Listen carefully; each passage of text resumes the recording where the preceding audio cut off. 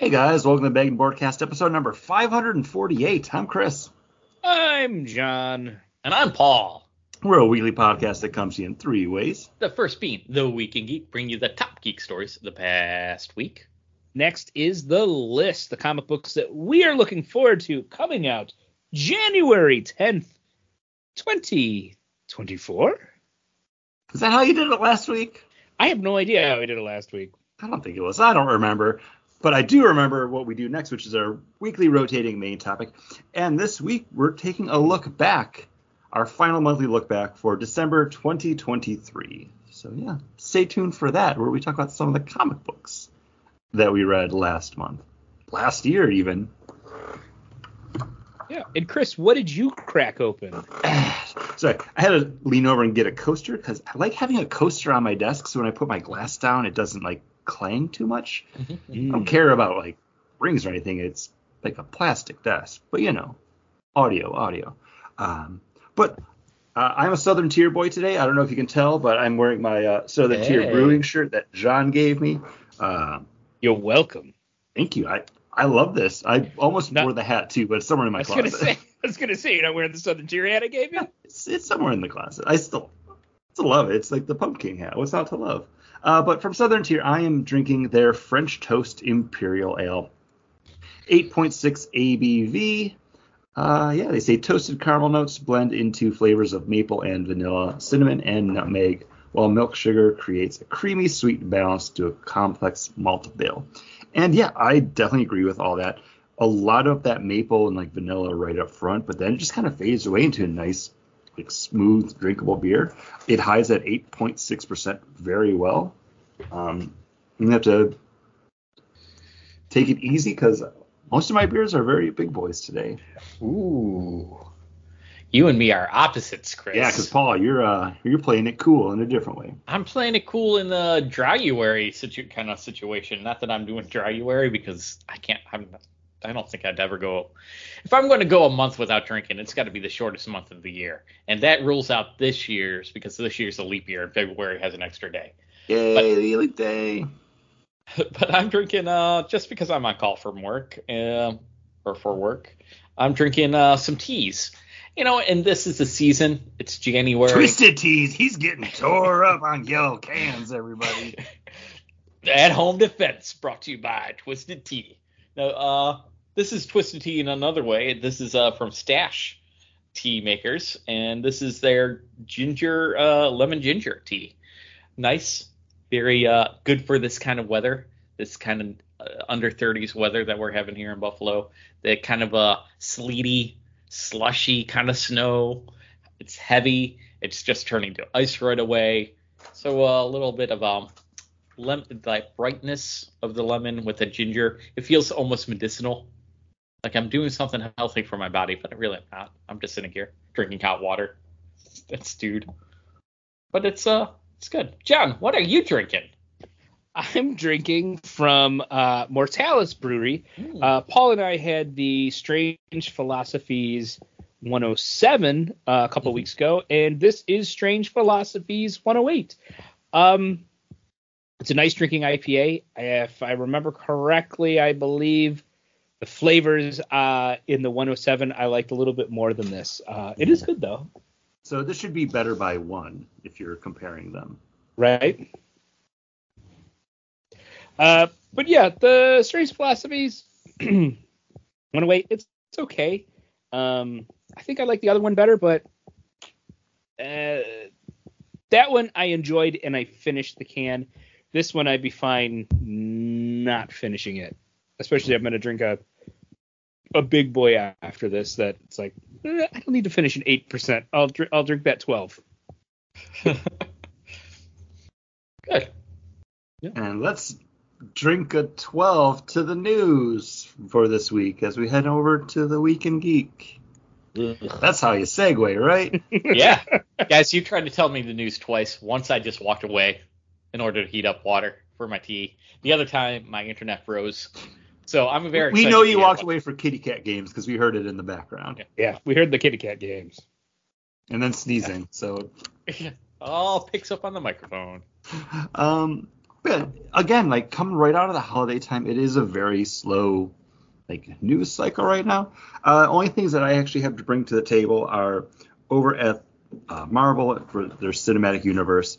Actor Steven Yeun is actually out as the Sentry from the upcoming Thunderbolts movie. Nothing bad happened. He just in an interview was like, yeah, just with the delays and timing of everything, just scheduling, I wasn't into it anymore. And he's like, I'd like to do something at Marvel someday, but they probably hate me now, so I get it. Yeah, well, the thing is like you sign on to do a movie, and there's a window that says, hey, this is your time for that. And when that stuff starts getting postponed and you've gotten stuff lined up after it, those things, sometimes you have to break a contract, and it might be with the one that doesn't have a start date and the one that does. And especially stuff like Marvel, because, him playing the Sentry, he probably had to get into, like, fighting shape. And then you have to keep that maintained. Mm-hmm. And then if you start eating a cheeseburger every day because, hey, you're on strike, you can eat that cheeseburger every day now. Drew Carey's paying for it at the Big Boy. When strike's over, you're like, I'm not ready for this. Like, things happen in life. Probably just like ruminating on all this stuff too, like everything going on in the entertainment world, everything going on at Marvel. Like we talked about it a little bit with our last great Marvel retrospective with Black Widow. Like these movies don't have the same punch and the same draw that they used to. So maybe all that like apprehension's getting to him too. Maybe, who knows? Maybe he's too busy recording for Invincible season 2 part 2. I'm hopeful about that. Yeah. Does anybody like the character of the Sentry? I mean, like they killed him off. I like that original miniseries. I think it was a good kind of one and done story. But then Marvel was like, hey, we did that thing with the Sentry that one time. Can we bring him back? And the whole thing is like, well, no, we can't bring him back because then that brings back the Void. And it was just kind of like a fun, like, oh, this was another Stan Lee creation everybody forgot about. Wow, fun. I think it was a good moment in time. I have no interest after that, though. Well, especially the couple times that he has appeared. Like, he's appeared on a couple, like, Secret Avengers, and he was kind of a little bit crazy, and he was kind of like had merged with the Void, so he wasn't necessarily good, he wasn't bad, he was kind of had his screw loose, and then he showed up again. Was it like in like one of like the Dark Avengers, and he was kind of a good guy, kind of a bad guy? Like, I don't know where he stands and if the Void is still a thing, but yeah, it's like that original miniseries was great. Like, and I was fine with it being over. Mm-hmm. So yeah, it's just like, I don't know. Some people think it's a great character. I mean, they've been saying they want what's his name who played Superman, Henry Cavill to play him, and it'd be kind of fun because he played Superman, and now he's doing Marvel's Superman. But again, it would be just like a novelty for him to do it. Yeah. I look forward to Thunderbolts. I like a lot of the pieces that they have to play with. We'll see what happens with the actual movie. I really liked him in The Walking Dead. Again, I mentioned Invincible. I think he's great as the voice of Mark Grayson. He's definitely an actor. Like, whatever he's in next, I will take note of it. And I'm kind of sad I won't see him in this, but maybe he'll come back around to Marvel at some point once they get over it and they're no longer he'll play the Void. Crying tears. Oh, maybe he could, Paul. Paul, did you think of any news while I was saying that? Do you have anything to add? Well, you guys mentioned Henry Cavill, and I could have sworn I read something that he's producing some Warhammer 40K things that's going to go to Netflix. But I think it was it was originally going to be a movie, and now it's a series. It's a set of films and series apparently. Warhammer co-creator and Citadel Miniatures. Oh nope, they passed away. Breaking news, everybody. Yeah. I don't know. Warhammer is definitely a blind spot in my pop culture. It's Amazon. If I had to play Warhammer, I would probably just do regular Warhammer because I'm more like Sword and Board Sorcery than like Space Ranger 40k stuff. But I don't know. I already have enough problems buying Magic the Gathering cards and now Disney Lorcana cards. Like I don't need to start buying like miniature armies. Mm-hmm. But I know he's a huge 40k fan. That news was from Dicebreaker, and it was Amazon, and that news is from like December 18th. So it's old news. But yeah, we've only recorded one episode since then, so that's December 18th? Oh yeah. I guess so. You're right. Timing. But the other news that I had to bring to the table, internet is all abuzz because Steamboat Willie, the original Disney Mickey Mouse cartoon, has now gone into public domain. People are super excited about it. For me, it means nothing because so much about what people like about that cartoon is just intrinsic to Mickey Mouse, and that's all still like trademarked and copywritten. Mm-hmm. So you can't do anything with it besides the fact that like, oh, this is the character Steamboat Willie, who's already based off of another movie, Steamboat Bill, but they just did it with Mickey Mouse and used like a public domain song, Turkey in the Straw. So yeah, this isn't news for me, right? Because, and like I said to John before, like, what are you gonna do with it? Well, isn't that the thing? Aren't you excited to see what they can do with it? Yeah. How because excited you just was mentioned everybody? How they created Mickey Mouse out of two public domain things. How excited was everyone for Winnie the Pooh, Blood and Honey? Because that's the only thing people can think to do is like, oh, I got to make a super dark and gritty Steamboat Willie. Yeah, because isn't there a murder? When are those coming out soon?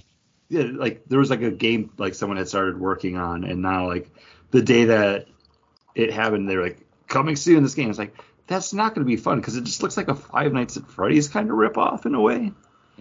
But I don't care. And I use Popeye the Sailor Man as kind of my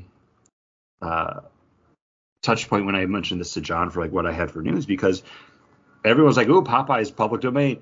Nobody does anything with Popeye besides maybe they put him on a T-shirt holding an American flag or something, and that's it. Paul, What are you going to do with Steamboat Willie? I'm going to have him fight Popeye. Oh, there you go. I don't know. They're two sailors. They're both on boats. Naval Battle of the Century. That would make sense. Guys, I'm sorry. I don't want to take a pause, but you want to come on? Okay. Steamboat Willie is actually here. He's got some things he just wants to say.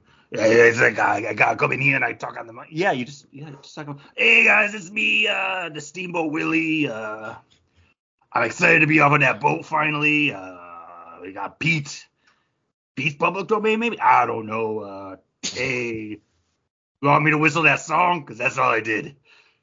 No, it's fine. You don't. Do do do. Okay, thank you. Yeah, you're good. Yeah, we'll mail you the check. We don't need to. He's public domain. Steamboat Willie. He charges appearance fees now. No. Oh. He's got to make money. Belongs to all of us now. He's got to make money somehow, Paul. When he quote unquote whistled that song, did he realize it was the beginning of Addams Family? Is that a public domain too? I think that's public domain as well. No, I think Addams Family. When did the comic strips start coming out? Like, was that like the 30s or 40s or something? 40s or 50s, I think. Okay. Anyways, yeah. Again, Mickey Mouse is not public domain. Mickey Mouse will probably never be public domain. Like you have a Mickey Mouse costume character that you can't do any of the Mickey Mouse stuff with. So what's your move, internet? Have him fight Popeye. It's right there. And you know what else is right there? Our next beer, and Chris, mine's bad. There's definitely something wrong with mine. I'm surprised it didn't foam out, but it is flat. It is tart, and it is yucky. So mine has a little bit of tart too, but I think that's just what it's supposed to taste like. Mine was bottled on July 11th, 2023. We didn't even talk about it. John and I have the same beer, just like random happenstance. We are both drinking the Founders Blueberry KBS, part of their bottle barrel aged series, 11.2%. See, mine's still kind of like foamy, like it's got some bubbles to it. Like they're smaller, like tighter bubbles, and there is like a tartness to it, but I think that's just like whatever they use for the blueberry. Are you getting any yuckiness? I'm not getting a yuckiness, but I do have a little bit of yuckiness because it's reminding me of like the Lizard of Kaz from their barrel aged series, like when they launched that 8-9 years ago, whenever that was. I didn't love that beer then, and I don't like this now. Whatever they're using for that blueberry taste, I just don't think I like. So maybe it's just the beer, because I mean, you don't get any that tart sour blueberry. It's not a real blueberry. It's like a blueberry syrupy flavor. Yeah. It's overshadowed any amount of stout, any amount of KBS, any amount of barrel that could be in this beer. Maybe yours is a little bit off, because I do have a little bit of like a bourbony woodiness to it, but it's more of like a hint on the back end. But then it kind of like rolls into like we talked about this before, almost like a teriyaki-ness, and that might be like the blueberry flavoring with like a bit of that vanilla, because it is like a I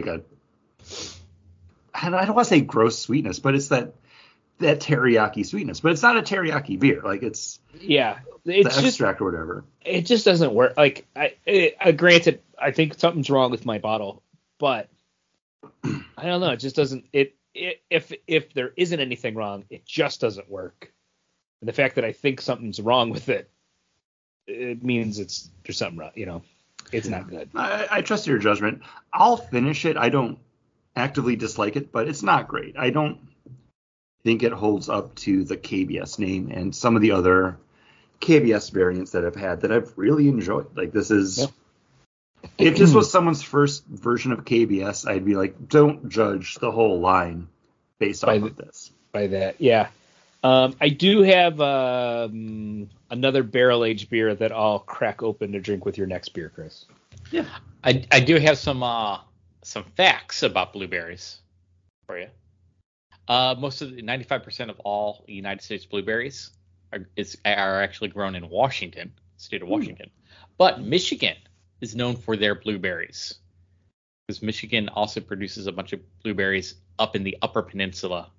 The low bush blueberries are common. They also do a lot of cherries up there too.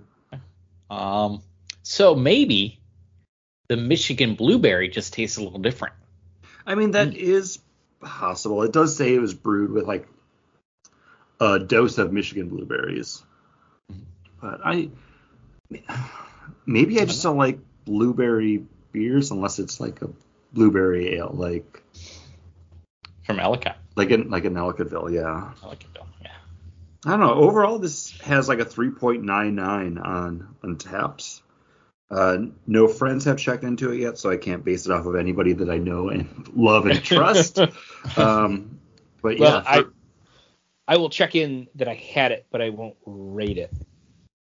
Yeah, this will be a low score for me. Paul, have you moved on to your next tea yet? Or yes. Are you, I'm drinking from a little shop here known as Wegmans. They have a just tea section and, store brand teas. And I'm drinking their apple cinnamon tea right now. Yeah, that's right. 2 fruit teas in one podcast. Oh, he's a fruity boy. I'm a fruity boy. This is good. This has got a nice dose of cinnamon, a subtle sweetness of apple in a caffeine-free beverage. It's really good. It's really hitting that spot for this kind of, this would probably be better in the fall, in the true apple season. But even right now, in the dead of winter that we're in, I I'm enjoying it. So I'm going to save a few of these bags for the upcoming fall to enjoy then. But this is really good.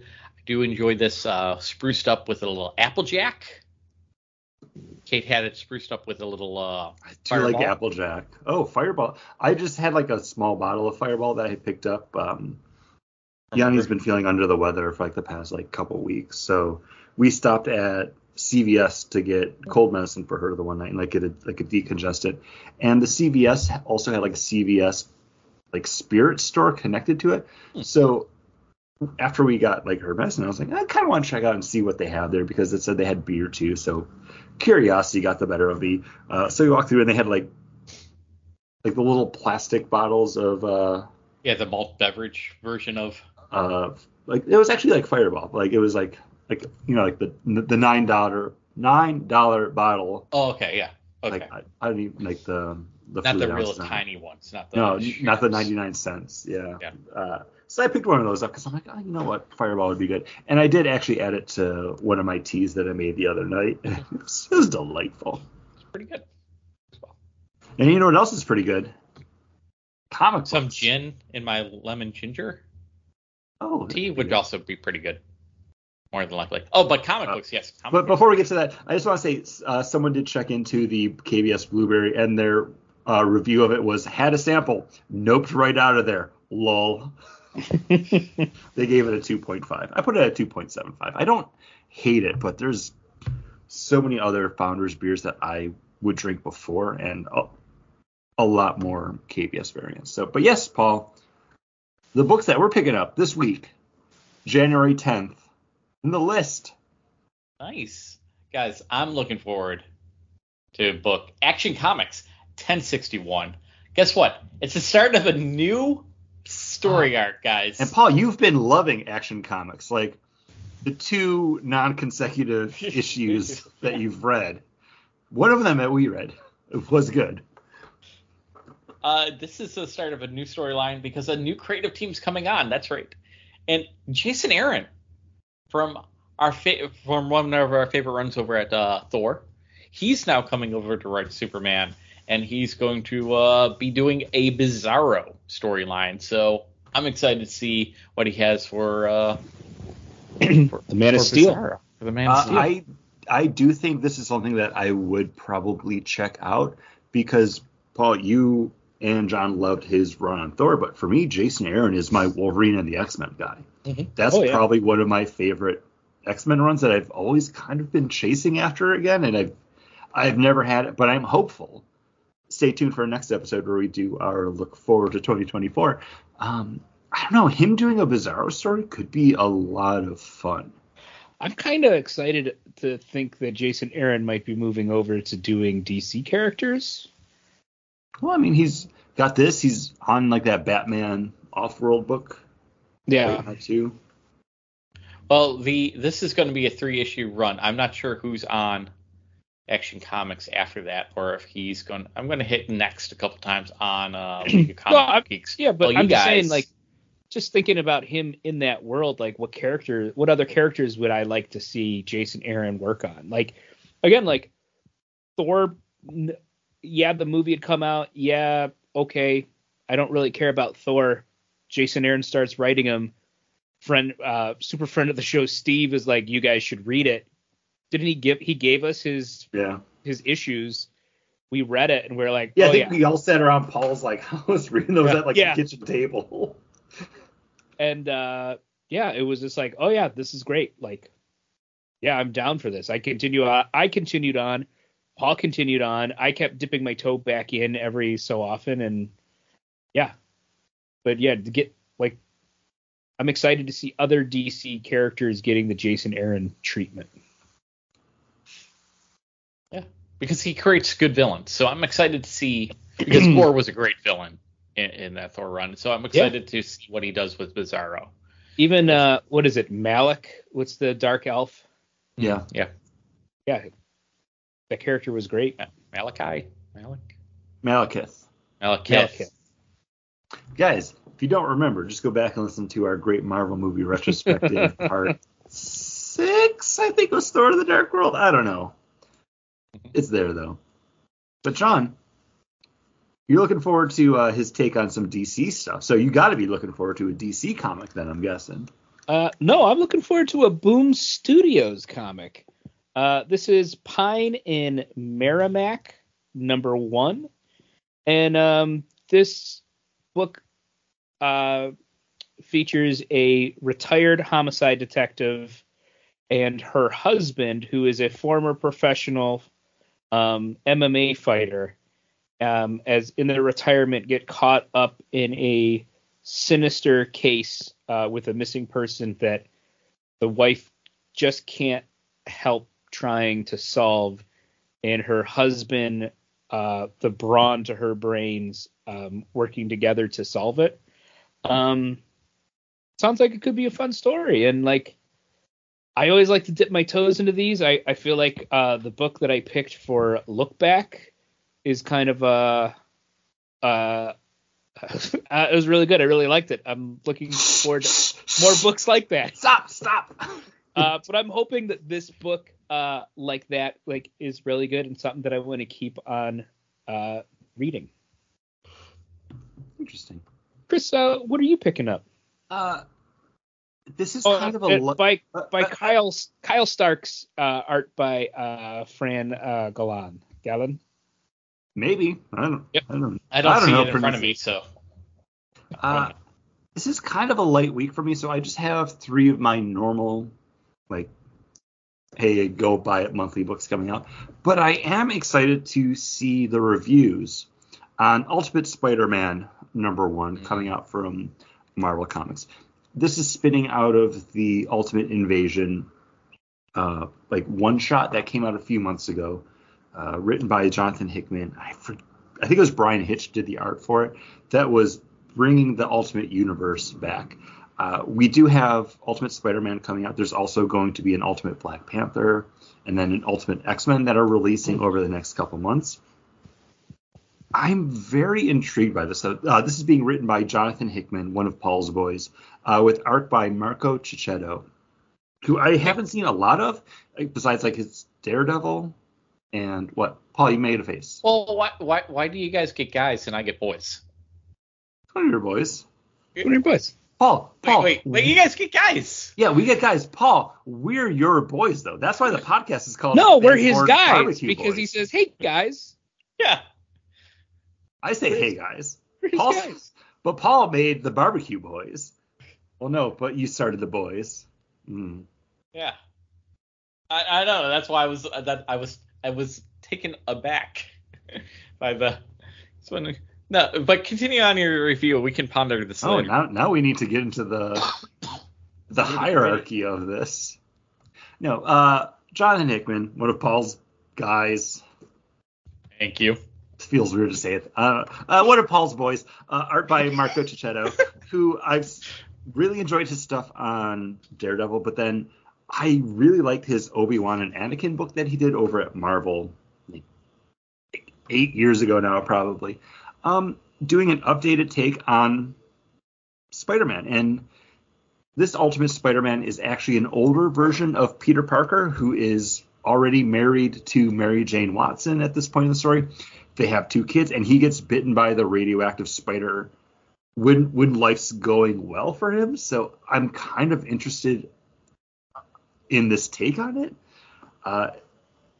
Not interested enough that I'm going to be picking it up, but I do want to see how the reviews of this go, because it's a very interesting twist on what we know about Peter Parker and that Spider-Man mythos, and what we know about that Ultimate Spider-Man mythos too. Like, I'm glad that Marvel's doing something different with the thing that they did that was something different. Yeah. John was wrapping his head around that, like, yeah, okay. Yeah. Paul, do you think John can wrap his head around this dramatic reading, though? Oh, let's see. And now, a dramatic reading from Duke, #1, page 6, panel 1. But none of that means jack now. What happened to you, Conrad? Insubordination, carelessness. You're barely in uniform. Frankly, I expected this out of your brother, but never you. That was a masterfully done dramatic reading from Duke number 1, page 6, panel 1. Whoa, clap. No, you nailed it, I think. Like, we have fun with these, but John brought it on that one. Well, good night, guys. Man, we've had 2 guest stars on this. We had Colonel Hawk just now. We had Steamboat Willie before. Oh man, Hey, my name. You guys need me back to talk about some boat shit. We got the poop deck. There's these steam whistles. They go doot doot doot doot. Yeah, you got to be there. Man, he sounds like as if John Dan DiDio He's smoked a lot more.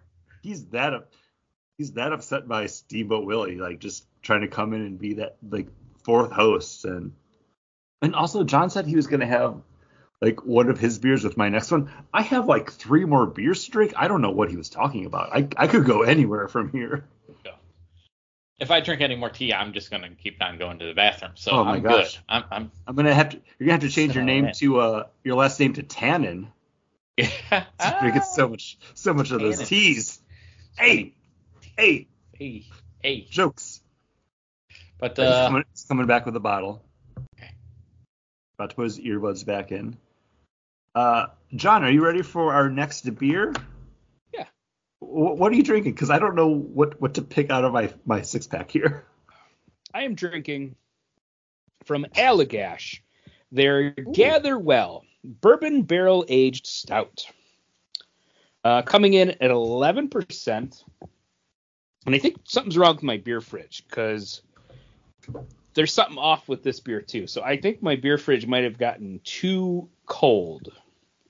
And that's why I got no carbonation to these. Then too warm again?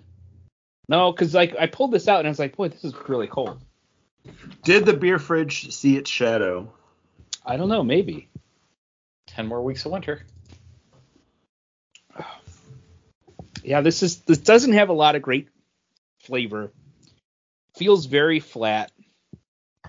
Yeah, I think there's something wrong with my beer fridge. I hope the other stuff in my fridge is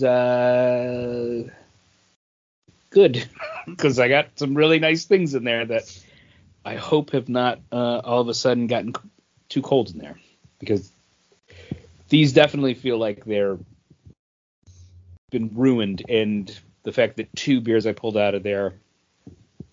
So if beer gets too cold, like near the freezing temperature, well, yeah, it's alcohol.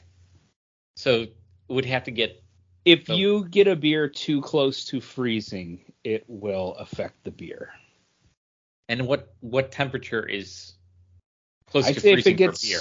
If it gets around 32 degrees, too cold, I think definitely will affect the beer. Like most beer enthusiasts, and even like when I got my Cicerone, they say do not pour your beer into a mug from your freezer because it will affect the beer.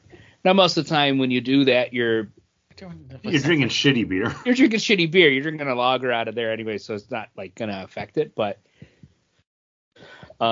yeah, when it gets too close, like you lose the carbonation. You'll notice like your cans, like they're not as tight anymore. You can feel kind of a crinkle to them. And then sometimes you can actually see like the outline of like a blue mountain on it too. Yeah, that's when you know you got a bad one. Too cold. I thought you were gonna say the outline of their nipples because they're too cold. Oh no, because I don't remember what brewery is like. Oh, when you put your beer in the fridge. Of course. Okay. Coors Light. I don't. Of course, I cannot tell you last time I had a Coors. If I've ever had a Coors Light, I don't know. But I can tell you what I'm drinking right now. When I come down there. Hey, we're gonna be popping Coors. No, we're not. We're gonna be going to Sidewoods. Like literally, John said something about it, but literally like 2 days before you come down, they're doing their annual Sideward Sabbath like festival, which is like their like beer release because it ties into Orlando Beer Week. So they're like live music, barbecue. It's a great time of year, Paul. I'm looking forward to going Sideward with you. And maybe if he's good, we can get some of those beers and you can bring them back and we can all have the same sideward beers I on the might have show. to check a bag. I'll have to bring a bag and then check a bag on the way back. Might be worth it. That's They worth have like 3 beers coming out. But anyways, what I'm drinking is also from Founders, and this is also part of their barrel age series, 11.1% ABV, and this is the Cranfather, and this is an ale aged in bourbon barrels with cherries, cranberry, and orange peel.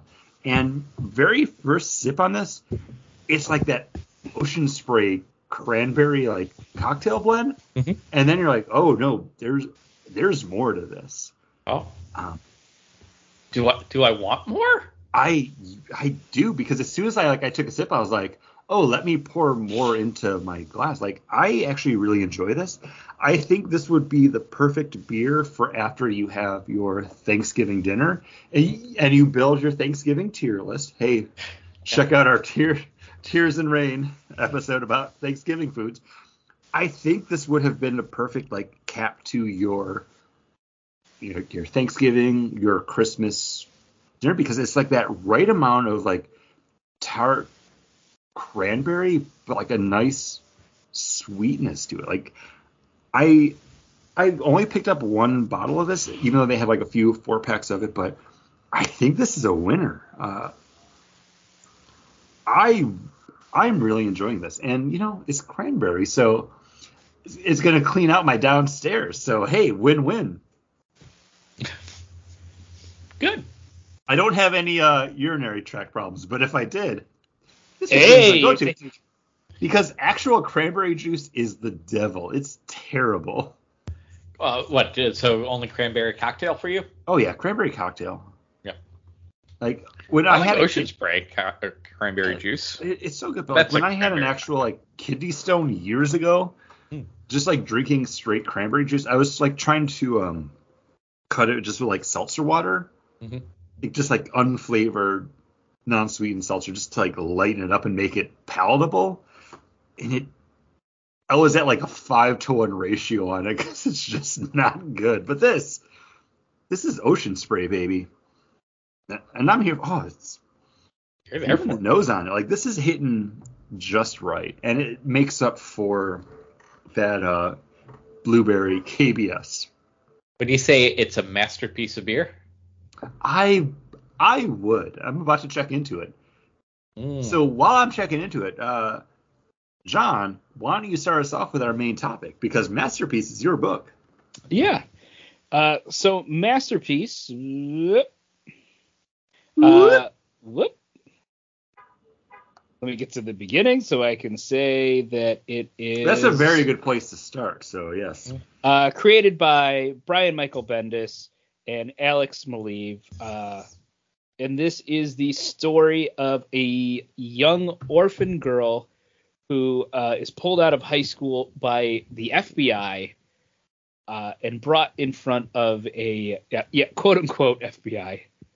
But actually, the FBI guys are at the. They do work for Preston too. So, but they're for Zero Preston, a billionaire, who lets her know that her parents, before they disappeared, were some of the greatest criminal masterminds and thieves, and pulled 2 outstanding jobs against him and cost him millions of dollars, and then disappeared, and now he's going to take it out on her.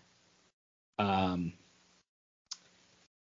she finds out that the woman that's been looking after her knew about her parents and was one of her parents' co-heisters. Part of their Crew? Yeah, I would say crew, Gang accomplices. One of the They could be boys. And then She was one of the boys. at the end of the comic, a cool dude in a fedora with a cane. Okay, I'm gonna say this. He kind of looks like the judge from Who Framed Roger Rabbit. I thought With he the looked tiny like beady glasses. What is it from The Grey Ghost. Grey Ghost from Batman animated series? I got you, bud. He shows up, takes out the surveillance against her, says, "Come with me if you want to be able to beat Preston. Come with me if you want to live." Come with me if you want to leave. but he says it a lot creepier, and he's driving away, and then he goes, realizes how Just get in really. the van with the creepy guy. He's like, I understood. Whatever, and drives away. But I liked this book. I had a lot of fun with it. I'm looking forward to seeing the crimes that they pulled against Zero, what he's going to ask her to do, because she's going to be forced to do some type of crimes. Interested in all of it. I really liked it. It had kind of a Wanted feel to it, but in such a better way. It's kind of like if they did a sequel to like the new Ocean 11 movies, and it's George Clooney and Julia Roberts' kid that they had disappeared. Oh my gosh, that baby would be beautiful. But it's like, hey, your parents were these great. Your father was this great thief. Now you're going to have to do this. And then Brad Pitt shows up to help coach the kid and how to do it and all that kind of stuff. Like, it has that same kind of could be a fun book, and I really liked it. I had a lot of fun with it, and I like a lot of swearing in it. Was there? yeah, I didn't catch that. I don't know. Towards the end, like Paul the Prude. Oh my gosh. Towards the end, when it's like that teenage kid, like, fuck these guys, like, every other word. Yeah. It was like Caitlin was writing the book, right? Those young whippersnappers. But I think that was to show her being kind of a naive teen, and like that's how she can like lash out, was use potty words. But also, yeah, she's also in middle school. She's 13, right? 13. Yeah, it's junior high that she gets pulled out of, and then also the one friend says die in a fire, and I'm like, that was something people said like 10 years ago. Yeah. Like. So I'm like, it's Brian Michael Bendis. Brian Bendis writing teenage kids from when he was still like knew what teenage kids were saying. So I feel like they're a little out of place. But you know, this is taking place 10 years ago, maybe. Or you're too old, I'm too old, he's too old of a writer, and he's trying to be hip. The fact that you knew that was something they said 10 years ago, I thought it was something they said now. Because I was like, I've never heard that before. Okay, whatever. Because on my Kindle app, my Kindle site here, I also am looking at Speed Force #1, and I'm like, oh yeah, that was some lingo that they were throwing out there. On his Kindle app, he does have the font set to like 24 points, though, so he can read like 3 words at a time. I also really enjoyed this book, and you picked this for your pick for the list a couple weeks ago, right? I don't remember. I think this was. I think this was one of the books I might have been talking about picking. Okay.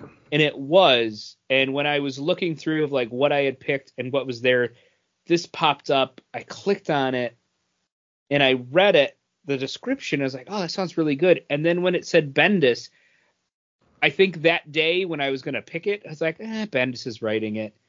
But the day I picked this for the actual list and put it up for you guys to read with for look back, I was like, Bendis, like, yeah. We've circled back on him because he's gotten away from his like overly verbose. Big. All of my panels are just word balloons, like especially when he's working with someone that he's worked with before, like Alex Maleev, and his artwork is really doing it for me in this book. I don't know if it's good. Like different colorist or what, but like it's not as cluttered feeling, like it's not as like gritty, and it's not as dark, and it could just be, you know, again, maybe a choice because you have those moments of it when like they're kind of having that flashback when Preston's telling him like the story, like, no, your parents stole from me, like they got away with millions. It kind of dips back into that Maleev like dark, gritty daredevilness, and then it kind of goes back to like a little bit brighter, like more like, it's not Jamie McKelvey-esque, but like the color palette is very clean and clear. It's more, there's not a lot of gradient to it. It reminds me a lot of David Aja from Hawkeye. I can see that. Yeah, definitely. I really like this, and I can't remember if you picked this for list because when you said masterpiece, I was like, oh, that sounds familiar. And then when I started looking at the book, I'm like, oh, well, I don't remember this. But then I was like, but it is a John pick, so who knows if he's actually going to buy it or if he's actually going to make us read it? Because we pick books we don't talk about. So, but this was a lot of fun, and I'm very curious to see where it goes out from here. Yeah, me too. I've started with the new Kindle app. They allow you to add your books to your almost like a pull list on Amazon ahead of time, and I have that. I have Chris's book. I put Cobra Commander on there because I was like, you know what? Let's see what the Cobra Commander side's going to be on this. But yeah, I really liked it. I really liked it. I am 100% down for issue 2 of Masterpiece. Paul? I kind of like my review of Noctera. If it's hey, this is going to be a 12-issue, 24-issue series, I think I'd be down for it. That'd be great. We get some good flashbacks, some good heists. If it starts wandering, I think I could find myself getting annoyed with it.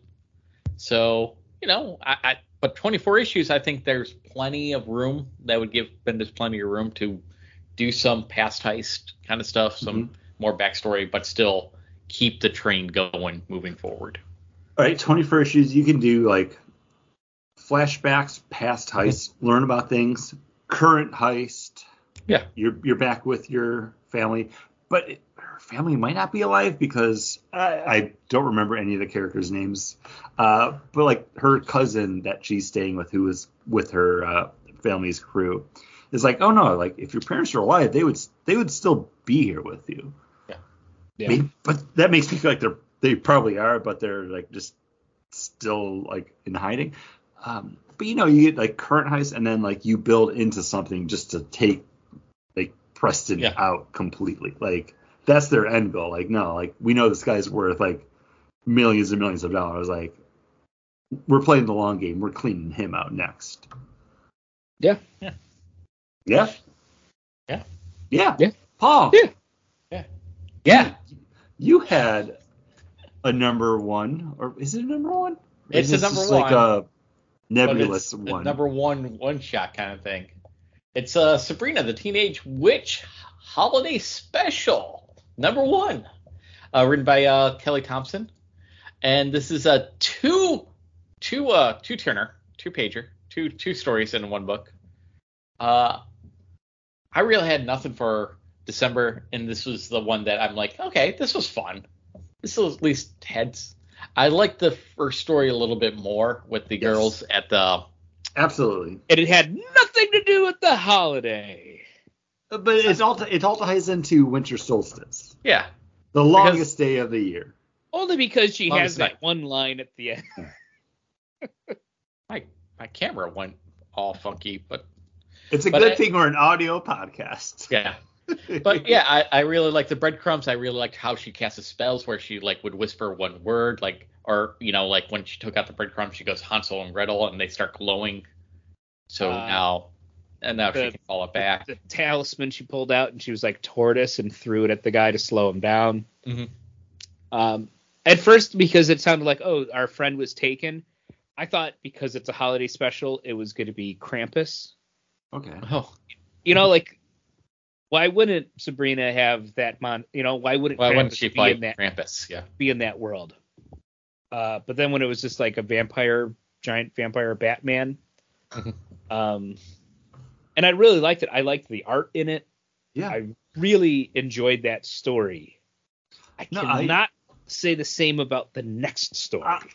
I want to talk about this first story too, because this made me realize okay, this might be a holiday one shot, but I don't read any of the Archie or Sabrina stuff that Paul doesn't say hey, we're gonna read this Archie horror thing. So this very much seems like it's kind of picking up in the middle of something else because she's got friends like that she goes to witch school with. I don't know any of them, and one of them's been kidnapped. Mm-hmm. But everything about this story it's bright, it's fun, it's kind of creepy, but it's not scary. Like, this is exactly what I want, like, a Sabrina comic book to be. Like, this was fantastic. Like, if there was more in this, because this is a one shot, it's only 2 stories, and I didn't know that when I picked it up, and I was like, okay, it's an anthology book. If there had been like a couple more in here, I would have felt better about it. But since it was only 2, and I really only enjoyed one of them, I was kind of like, oh, like I felt like missed opportunity more than like boo. I was like, you could have done some like really fun stuff with this, because we get a Sabrina story, and then the next one is about her aunts in the past. And her dad was there. Okay, but and he meets his mom at Paul. I distinctly remember on the cover it says Sabrina the Teenage Witch Holiday Special. Yeah, you gotta meet the parents of Sabrina the Teenage Witch Holiday Special. It's all about family. I see. I don't need to, because I'm cool with Hilda and Zelda. Like, that's all I need. Well, guess what? That's mostly what you got in that second story. But I also do need some Sabrina with it too, I guess. Right.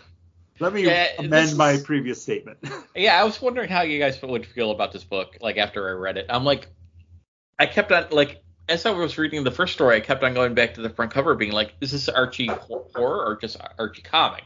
Because this felt like it was skirting that line. And I'm like, no, okay, it's just Archie comic. The second story is like, yep, this is what I would expect from an Archie comic Sabrina the Teenage Witch Holiday Special.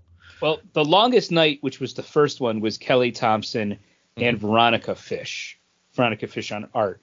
And then the second story, A Very Spellman Solstice, is by Danielle Page and art by Veronica Johnson.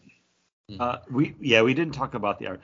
I loved the art in the first one. Like, it's great. It reminds me kind of like Francavilla. Yeah. It fits. Also, I think the colors are more like that, but yeah.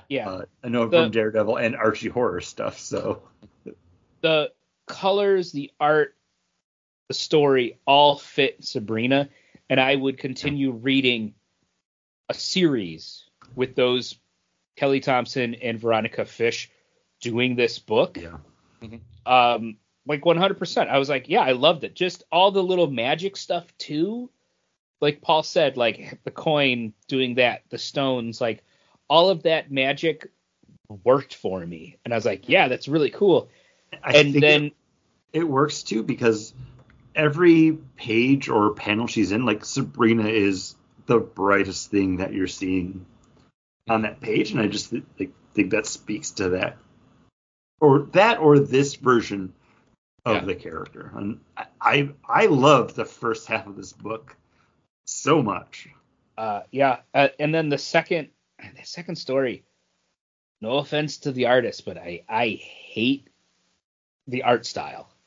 I hate the look of all the people. All the people look slightly different and everything too, and very flat faces.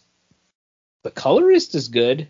And the overall story, I did not like any of it. And it really bummed me out, because I love the first story. But that's why I'm like, if there had been like more stories to it, I could have like looked past this one, because I loved the first one so much. And it felt like the second story was 2 times longer than what the first story was.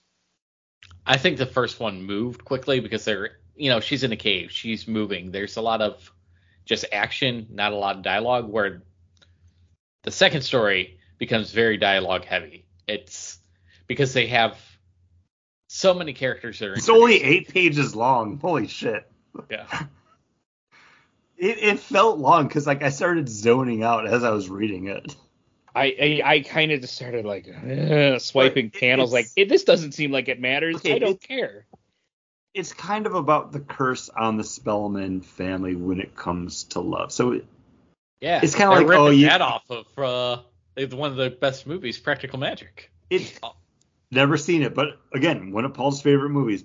But it's kind of like Christmas revenge story in a way, because there's like angry grandma ghost that comes in. She's just gonna reunite her family in hell. Paul, you take point now.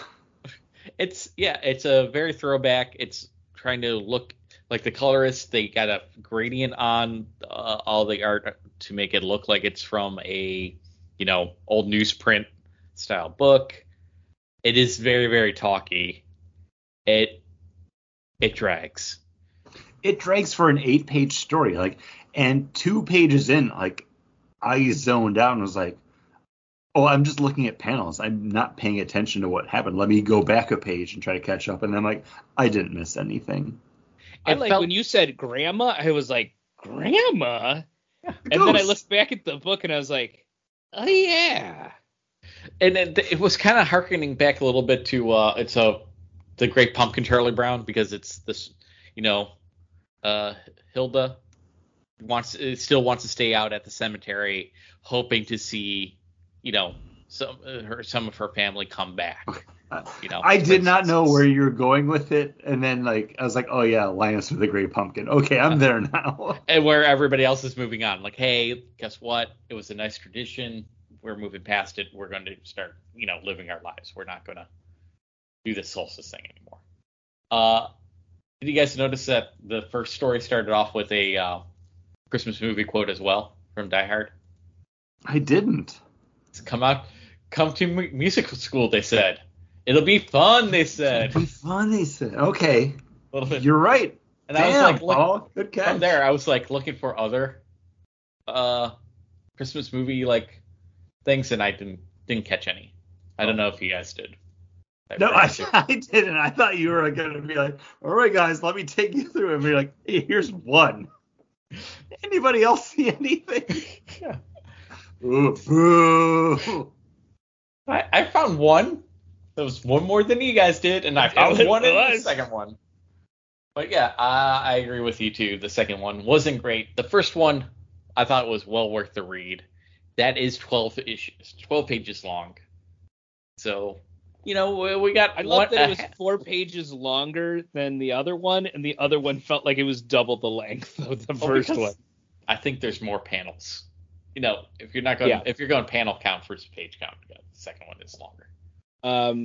Yeah. No. If the next time I looked at Sabrina, it was Kelly Thompson and Veronica Fish on art, I would be there in a heartbeat. They're like, yeah, okay. Issue 1, I'm there. Let's go. No, I really liked the first. I really liked the first part. It was so good. Yeah. Give me that Sabrina in anything and everything, and I'm there. Kelly Thompson, well done. I would give you a John dramatic reading clap, but I already used my one for the year, so sorry. Wow. Can't do it early. I know, but I think that was a great reading, John. Thank you. And you know what else I think is great? Unless Paul has anything else to say about Sabrina? No, I'm good. Southern Tier Brewing's Mocha. Their 10% ABV Imperial Stout. I have not had this in probably a decade. I was so excited when I saw this because I was like, oh, I recognize that name. It's a Southern Tier beer. I would have been excited to see it anyways. Part of their Blackwater series. It is just such a deep, dark, rich chocolate flavor. This is amazing. I want to have this with vanilla ice cream or with a raspberry cheesecake. This is so good. But guys, I don't have desserts. I'm just drinking this as it is, and that's fine because wow. They also had creme brulee. Didn't pick that up because I was already buying a bunch of beers tonight. Well, that's one of your favorite beers. It is. I'll go back and get it. Yeah. Like they'll have it. I don't think anybody else is gonna be picking that up. But wow, mocha. When I have this kind of flavor profile of chocolate, I'm always taken back to the time when I would go to the kitchen cupboard and my mom would have like the tin can of the Hershey's baking chocolate. Mm-hmm. And I would be like, it's the closest thing we got. And I would just like take the teaspoon out and like eat it. And I'm like, oh, it's bitter, but it's chocolate. Like this has a little bit more sweetness to it, but it's still just such like a deep chocolate flavor. Like, wow.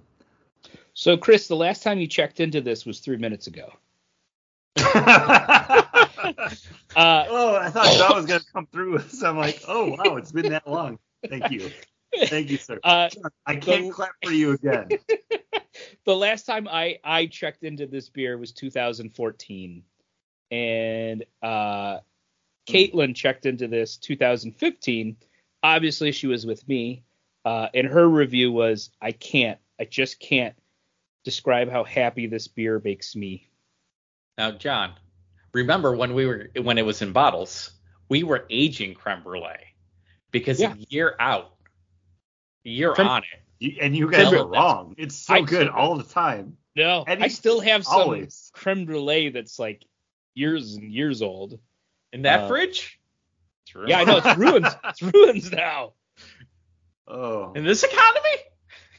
Well, boys, I know, John, you just said it just came out. If you can get this, grab it. I think, again, creme brulee defender here. I'll drink it anytime, always.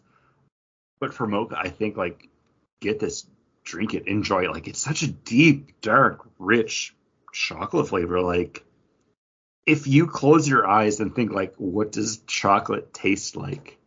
This is that kind of, like, Ratatouille, like, boom, black void, chocolate filling your mind. Like, this is fantastic. Love it. You know, it's good chocolate. Tony's chocolate. Oh, yeah. Great big bars. Those are good. This chocolatier where he's doing he tries to do fair trade and fair wages. Yeah. Non-slave labor. Yeah. Oh, so you don't taste the tears. It's not like the salty. Yeah, Okay. It's actually I'm sorry. I don't know what you guys are talking about. I haven't seen that yet. Oh. It looks like a Wonka bar when you see it. It does. It's huge. Okay. It's real thick. And then it's like crazy designs to break it, so you can break it and have like a big piece and a small piece and stuff. Really good chocolate. I had some today. It's something that you won't eat all in. Like, it's a $5 chocolate bar or $6 or $7. But you're not going to eat it all in one sitting. Like, there's no way. Paul, I have spent like $11 on a chocolate frog because it's like, oh, this has a card in it that I probably don't have already. But also, you're not eating that whole chocolate frog all in one sitting either. Paul, I do. Really? Those things aren't hollow, man. Those things you got to crush with a hammer. Yes, I have to take like a knife and like throw my weight down on it. Hey, we do what we got to do for love. Yeah. And guys, I think I loved our next book. As someone that's not a G.I. Joe fan, Duke #1, coming out from Image Skybound Comics, written by Joshua Williams and art by Tom Riley. This is the tale Nowhere does it say it's G.I. Joe, right? There's nothing. It's not. Because this is not a G.I. Joe. It's not. This is the lead up to. Yeah, it's pre-G.I. Joe, and it's pre-Cobra. Because you see Destro, Cobra Commander is going to have his own book, which also is going to be leading up to the building of Cobra, G.I. Joe, all of that. Yeah, it's the Mars Company, which is like a front for whatever Cobra's going to be doing. I am not a big G.I. Joe fan. I never was, just because I had so many other things that I latched onto when I was a kid. G.I. Joe was kind of on the periphery of all that. I think the only G.I. Joe I ever had was like Shipwreck, which is like weird. Like someone got him for me for like Christmas or a birthday or something. I don't even remember, but like just remember dude, rubber band in his belly, white hat, and like denim vest. Like it had to be Shipwreck. Yeah. But did he come with a parrot? Yes. Yep, that's Shipwreck. Yeah. Okay. Thank you for confirming that. But this is Duke #1. Image Comics, part of their Skybound Entertainment, which is Robert Kirkman, a.k.a. father of Walking Dead, Invincible, Battle Pope, one of John's perennial favorites.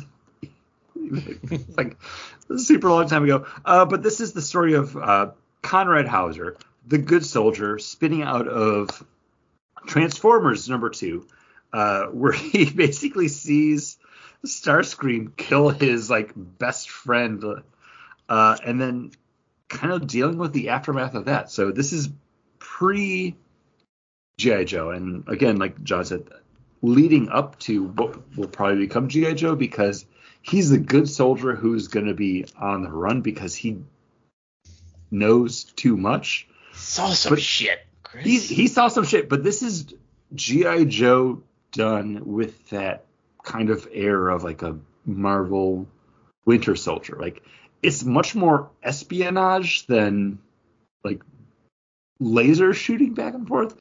And I really dug this a lot. Would you say that Duke seeing Go ahead, some Will. shit is the other half of the battle of the laser shooting? This is knowing. Yeah, this He is knows him, that's out there. but this is him not knowing. Yeah, but he needs to Wait. know. This is him fighting that first half of that battle. Are you just going to keep playing that joke till one of us until it kind of lands. Yeah, reference it Reference seems like he will. So, John, I- go ahead. I need to twist it enough until it works. it? Once No, I get it.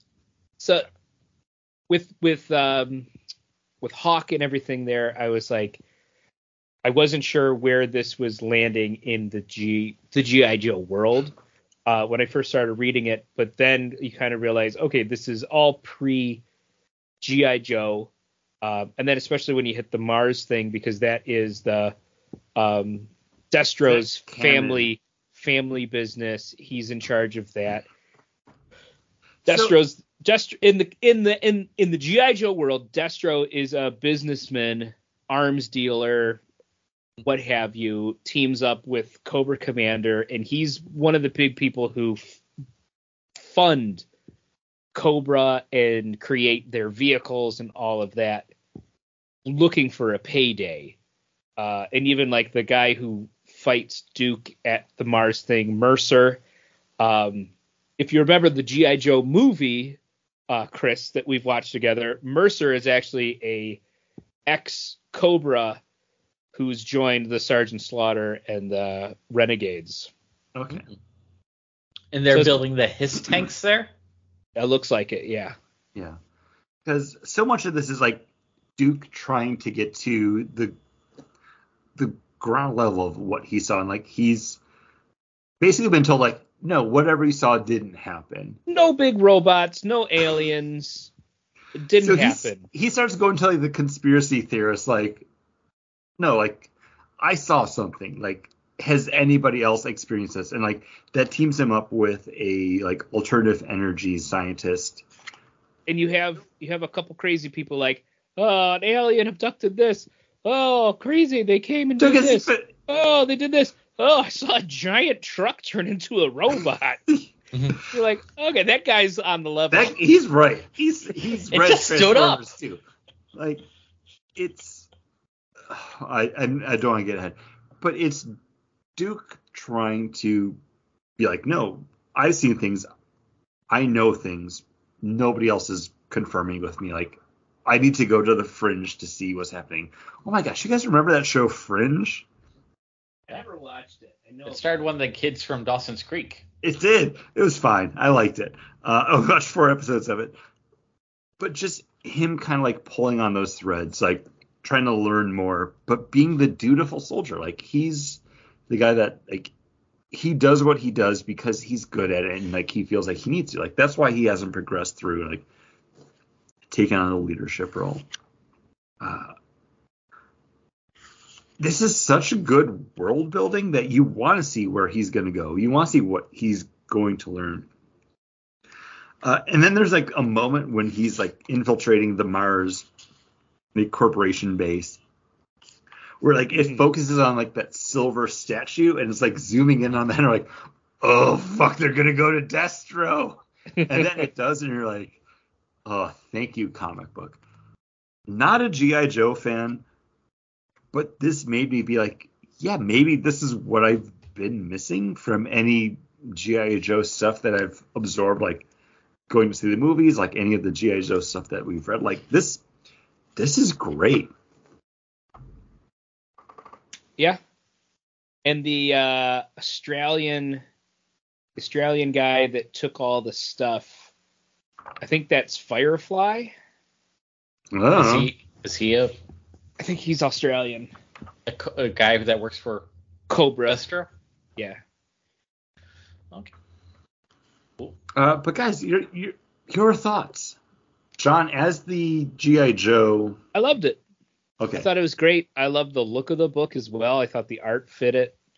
I love that kind of pre-G.I. Joe, pre-Transformer, because those were the two biggies coming out of the 80s that really had a huge impact. And like Thundercats, they've done some books here. He-Man, they've really There's tried another to one coming revitalize that.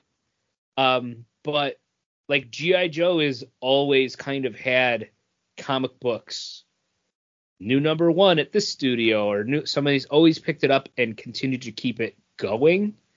Same thing with Transformers, it's constantly been like, yeah, let's keep it going. Teenage Mutant Ninja Turtles is the only one that's really stayed in like the zeitgeist. Ninja Turtles, Transformers, and then like G.I. Joe more towards the bottom. But yeah, my son got a G.I. Joe for Christmas from like one of his my I think my mother. But the only reason he wanted it, it's like and Crocodile.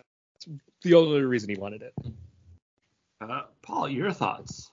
No, I thought this was very good. I think you nailed it, Chris, when you said this is G.I. Joe the way of Captain America, the Winter Soldier, where it's going to be more the guy on the run, trying to find the evidence, find proof, to kind of clear his own mind. It's not even like he's trying to clear. Well, at the end, he's going to be trying to clear his name because he's being framed for that murder. But at the beginning, it's just like, hey, I got to figure out the actual truth here. I gotta know something. Got to know what happened out there. So, yeah, good read. Not crazy over the top. The violence where the guy gets smushed happens, in a reflection. It happens in a reflection, and I like that the caption for it, like the splat is reflected in the visor on the Duke's helmet. I kind of wish I knew more about Duke and the other characters like Rock and Roll that's coming up and Stalker. I think if I was that was the thing I was going to ask. So the last page is the tease for Hawk sending people to go get Duke. So John, as the Begging Board resident G.I. Joe expert, are these like cool G.I. Joe? Like, are these people that are like, yeah, oh, Stalker and Rock and Roll, like hell yeah. Yeah, they're both cool. Stalker always was kind of cool. He was like sad to say, like the token black character before Roadblock. But yeah, he was a cool character. Rock and Roll also like Your big guns, explosions. Rock and Roll. And I'm trying to figure out who the woman on the helicopter was. I didn't click onto that. So. I think that might be the Baroness. God. I need to flip back through. It could be because the Baroness was a master of disguise as well, wasn't she? Yeah. Silence as we all I have a physical copy of this book. This is the only book that I actually own a copy of. Everything else I bought digitally. So. And then the next part. Is that a sneak preview for that's going to be that's the Cobra Commander book, or is that? Yeah, that's the Cobra Commander #1 book. Okay. So John, my next question, while you're thinking about who the woman on a helicopter was. Were either of those other characters focused on one of the G.I. Joe PSAs that we talked about last episode with your ringtone? No, I don't think so. Don't matter. They don't. They don't matter. I really enjoyed this book, and one of the things that really sold it for me, and this is kind of dumb and sentimental to say, is like after reading the book and getting to that last page where it's like it's not a letters page because they don't have letters yet, but it's from Joshua Williamson where he's talking about like his history with the G.I. Joe. It's like, oh, I used to watch this with my dad. He would record the episodes. Me and my best friend, we would like collaborate with which toys we were going to get so we could have like a full collection with no duplicates. I had a very similar thing with the Transformers from Daniel Warren Johnson, where it's like, no, as soon as like I got into Transformers, I just wanted to draw Transformers, and that's why I am so excited to be on this book. This has someone that's excited to be on this book, and I think that's what we need in comics is people that are like, oh, you're going to give me a chance to write the G.I. Joe, the Transformers, the Duke, the Cobra Commander story I've always wanted to write. And I think that's why I'm really enjoying the Energon universe, is because everybody is so jazzed to be playing a part in this universe that they're like, hell yeah, like I'm going to give it my all. And I'm excited to do power rankings with you guys because I liked all these books. Some parts more than others, Paul. But I'm like, we see. It was a net positive yeah. On that one. It happens from time to time where we like the books. Paul, your power rankings, sir. Ooh, I'm going to go, and this is unlike a lot of times, where it's like a 1. If I could put space in between 2, and then if I could put even more space 3, these are all neck and neck. Like, oh wow, okay.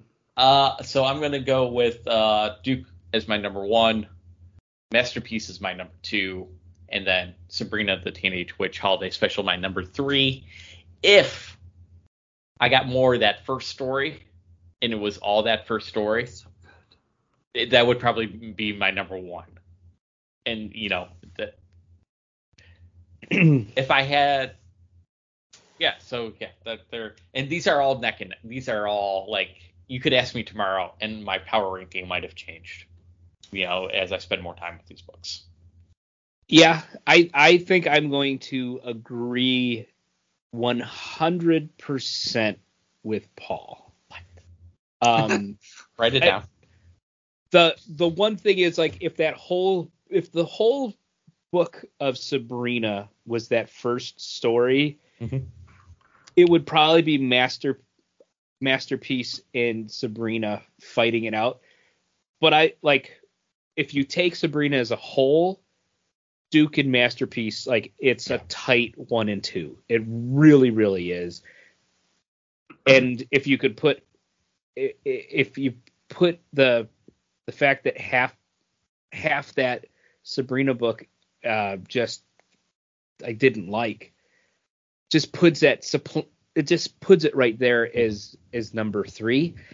If the book was all that first story or another story like that first story, it still would be like my number 3, but it would be a lot closer. And I'm really not judging that book on that second story. That first story just was really that good. It reminded me of the world of magic that she created in those few pages. Reminded me of the world of magic from like Zombie, which is a story that I really love. Wait, when you say Zombie, you mean the Fraser Irving one that I did not like because of the art? You didn't like it because of the art, but I loved the story, and I went back and got all the milestones and read all of those. I love that magic world that because it was clever magic. Yeah, I can't think of the writer's name. It's gonna drive me crazy.